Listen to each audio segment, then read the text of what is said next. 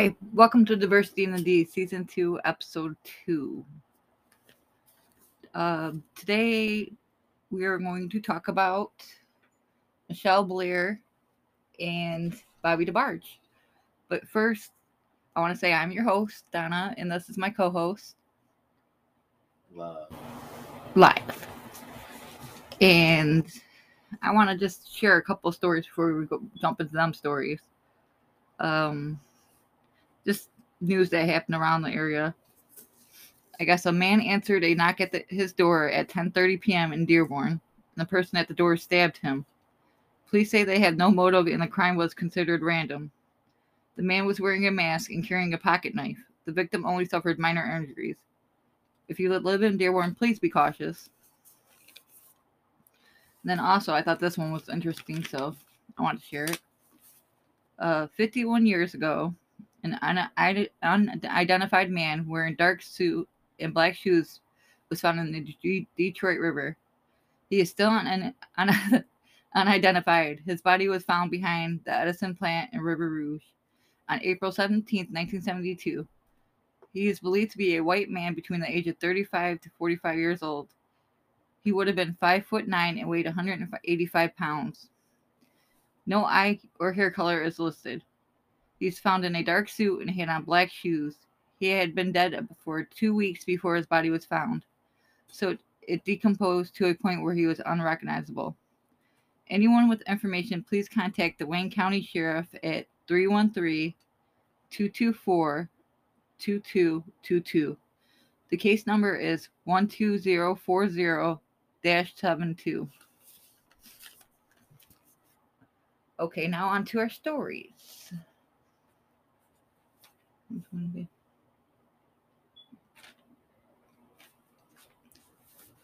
Okay, I'm going to tell you about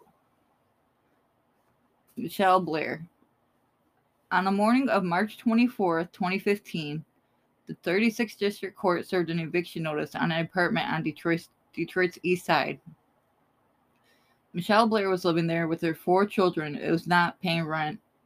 She was not able to keep a job and often called relatives for money.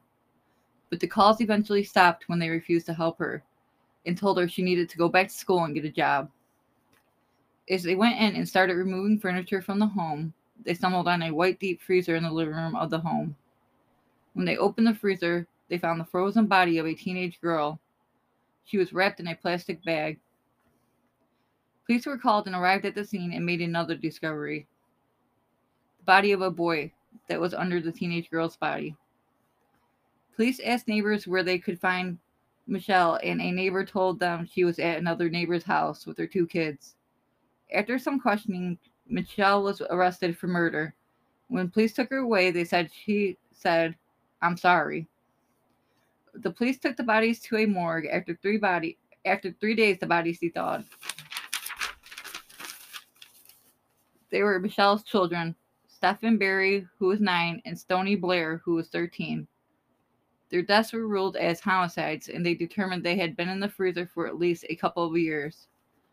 Blair confessed to the murder, saying she returned home in August of 2012, and she saw her son acting out sexual things using dolls. She asked him, "Why are you doing that? Did anybody ever do this to you?" That's when he told her his brother Stephen had. She went upstairs to confront him, and he confessed. She began punching and kicking him, then placed a garbage bag over his head until he lost consciousness. She also poured scalding hot water on his genitals numerous times. This caused his skin to peel off.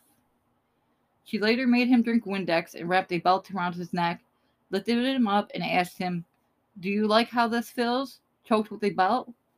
That's when he lost consciousness again. Stephen was tortured for 2 weeks, and on August 30th died from his injuries. Mitchelle put his body in her deep freezer. 9 months after the murder of Stephen, she said she found out that Stoney was also raping her youngest son. So she started starving Stoney and beat her until she died in May of 2013. She said she was going to turn herself in, but her youngest son told her he didn't want her to go. So Michelle put Stoney's body in a plastic bag and stuffed her in a deep freezer on top of Stefan. She said they were demons. She continued on living in her home like nothing ever happened. The children's bodies stayed in the deep freezer for almost 3 years. Their fathers were absentee, and they, alongside Blair, had took them out of school because she said she was homeschooling them. Neighbors would ask about the kids, and she would always have an excuse about where they were. At her trial, Blair said she did not feel any remorse over her actions. They did not have any remorse for what they did to her son. There was no other option. There's no excuse for rape. I would kill them again, she said. The prosecutor stated there was no evidence of rape. Her parental rights were terminated for the surviving children. CPS saw to it that the children were put up for adoption. She pleaded guilty in June of 2015 to 2 counts of first-degree premeditated murder and is serving a life sentence at the Huron Valley Correction Facility without possibility of parole. Rest in peace to Stoney and Stefan. I'm sorry you had a monster for a mother. So what do you think of that case? That's just sick. If people want to know the definition of demonic, that's the devil. That's the devil in humans' clothes. That's wild. Like, how could you be? I don't know. How could you be that sick to do that? And not only did you take your kid's life, you sat there like ain't nothing ever happened. Like, you kill your kids over some managed things. Obviously, they saw you do something. Obviously, they don't just pick up and learn that. If they've been in that house, they don't go nowhere. They learned it from in home. But the whole thing is, the prosecutor at her trial said that there was no evidence that the youngest son was ever, sexually molested or touched. But she did say that she hated them in the first place. So maybe she did it out of hatred. Mm. That's how sad it is. And it was also the King's home? Yeah, that place is demonic. That place been demonic. I'm from down that way. That place is demonic. Always have been. She's not the first. She's not the first mother that done killed their kids up, and there's more of them. It's that place is demonic. It's hell. But could you imagine just, I'm going to stuff my kids in the freezer and walk past them for 3 years until they come in and evict me and find their bodies? Like, it's the devil. You eat around your table at night, dinner, and your kids are just in the freezer chilling. Like, and then for her to call the kids a demon, she's a damn demon. She's the devil. She's not even a damn demon. She's the devil. It's like, if you don't want kids, don't have them. Right. You always have options to keep your legs closed. And honestly, she didn't want to do shit because they said that she didn't want to get a job and she was always asking her family for money. But she want to make kids and kill them. Yeah, it's just sad. I feel so bad for them babies, and I'm glad the other babies got adopted out. She's gonna burn in hell. Yeah, she is. Well, that was our thoughts on the Mitchelle Blair case. And now we're going to go on to the Bobby Debarge case. Bobby Debarge, mother, Ethelene, met Bobby's dad shortly after her father passed away. She was 17 years old. And Bobby's dad, Robert, was 4 years older. He was in the Army and white, which made their relationship hard, being a black woman with a white man. He was very jealous, and Robert would torture Ethelene physically and emotionally and kept her pregnant. They ended up having numerous amounts of kids. Bunny was the oldest. Bobby was the second oldest, but the oldest boy, Tommy, Randy, Marty, L, James, Jonathan, Chico, and 2 youngest twins, and Peaches. Young and Peaches. It is also said Robert had 5 children from a separate relationship while he was dating Ethelene. Wow. The Debarge children had horrific memories of their father. My father sexually molested a lot of my brothers and sisters, Chico Debarge told Vibe, but Bobby took the bulk of the abuse. Bobby started using heroin at the age of 15, more likely as a way to cope with the abuse of his father, and it became addiction for him. In the 1970s, Bobby's parents divorced and they moved from Detroit to Grand Rapids, Michigan. Bobby and his younger brother Tommy began playing in local bands. In 1975, they became a group with another Grand Rapids musician, Gregory Williams, and auditioned for Betty White's background group.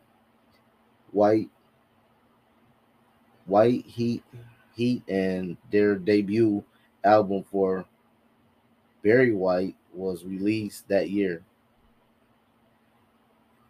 The following year, White dropped all but one of the musicians from the band. So Bobby and his brother Tommy and 10 other band members recorded an album in 1976 under the name Ice Cold Paul Mall Groove. It was released in 1979 in the US.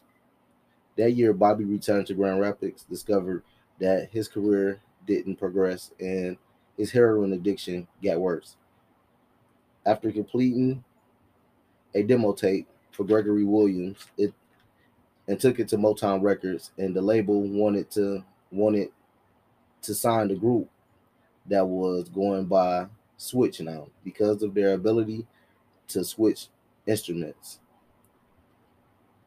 Bobby vowed to get clean from his heroin addiction, and Motown signed the act. In 1978, Switch released their debut album, which featured production from Jermaine Jackson and reached gold status. There Will Never Be, which was written by Bobby. The following year, the group hit again with Switch 2, which included I'll Call Your Name. And in 1980, they had their third album that went gold that included Love Over, Love Over Again. After the success of Bobby returned to use the heroin after being successful, sober for several years, and also started using cocaine, which caused a lot of tension in the group. In 1981, things came to a head after Switch's fifth album, Switch 5. Bobby left the group after Motown offered him a solo deal, but it wouldn't be finalized until 1983. Waiting on that, Bobby co produced and was overseeing the production of his siblings' debut album he co wrote with his younger brother L.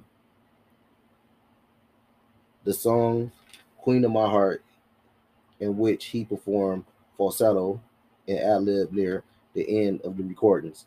The track also reappeared on Debarge's third album, Love Me in a Special Way. In 1987, Bobby had troubles producing and solo albums debuts, and solo album career failed, so he joined his siblings group, forming Debarge.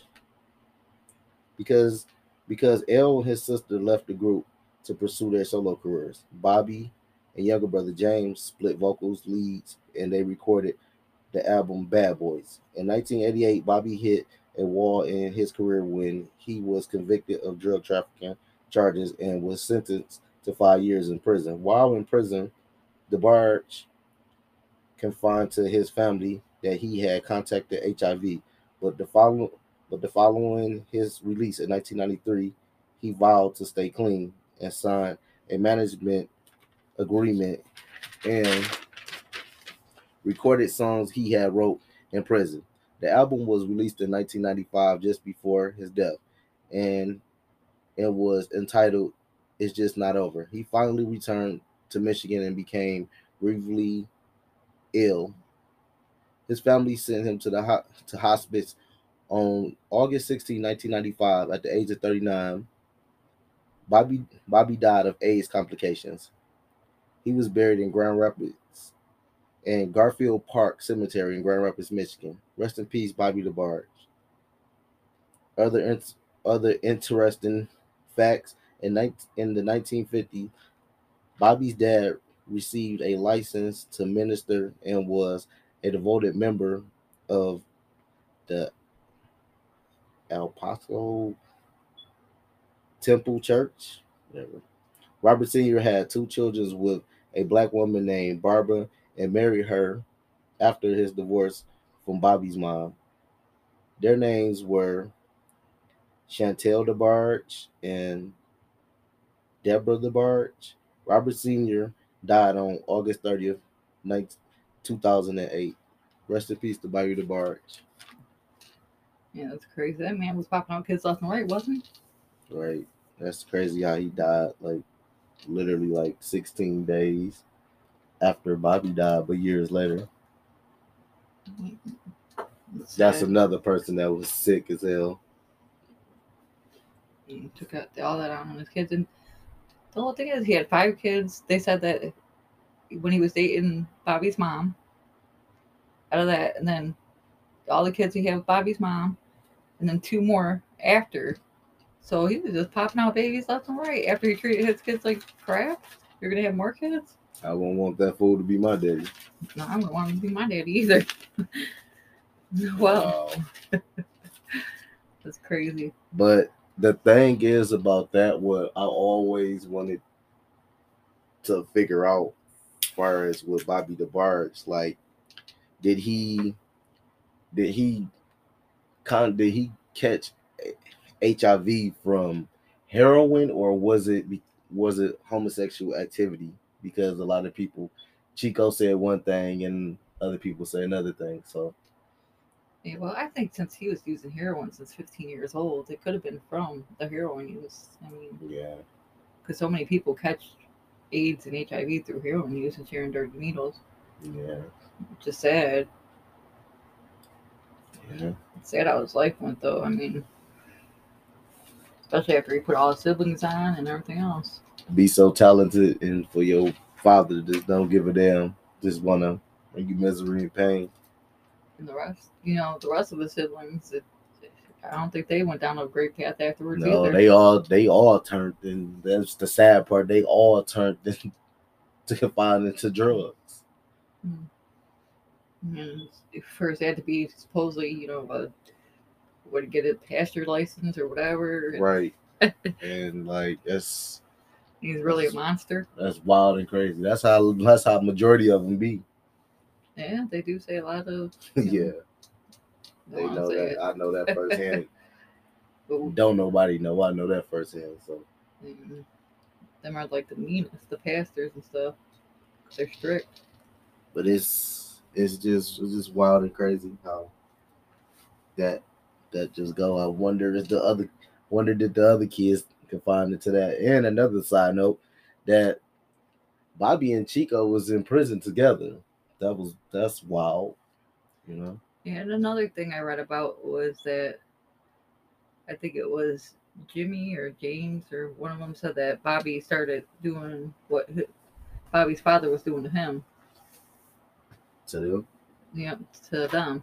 So that's all he knew, was being molested and sexually assaulted and beat and tortured and drugged. So what you expect? Yeah, they say like sometimes when it happens to people, they repeat it. Yeah. So that's just sad. Especially when it's coming from your own parent. Mm-hmm. And this is Sick Parents of the Day awareness. We just talk about two of the sickest people. Yeah, I figured it went together, kind of. Yeah, they go hand in hand. Because one killed her kids and one killed their kids' spirits. So right. Well, you could say he killed this kid. Mm-hmm. He pushed him out into that. Because once your soul dies, you basically die inside. Yeah. So, well, I guess we'll wrap that up for the day. And I just want to say you can follow us on Facebook at Diversity in the D. Our email is diversityinthed@gmail.com, but it's DIVERCITY in the D@gmail.com. And we are also available on Amazon Music, Spotify, and YouTube. So check us out. And we will see you on Sunday. Yay!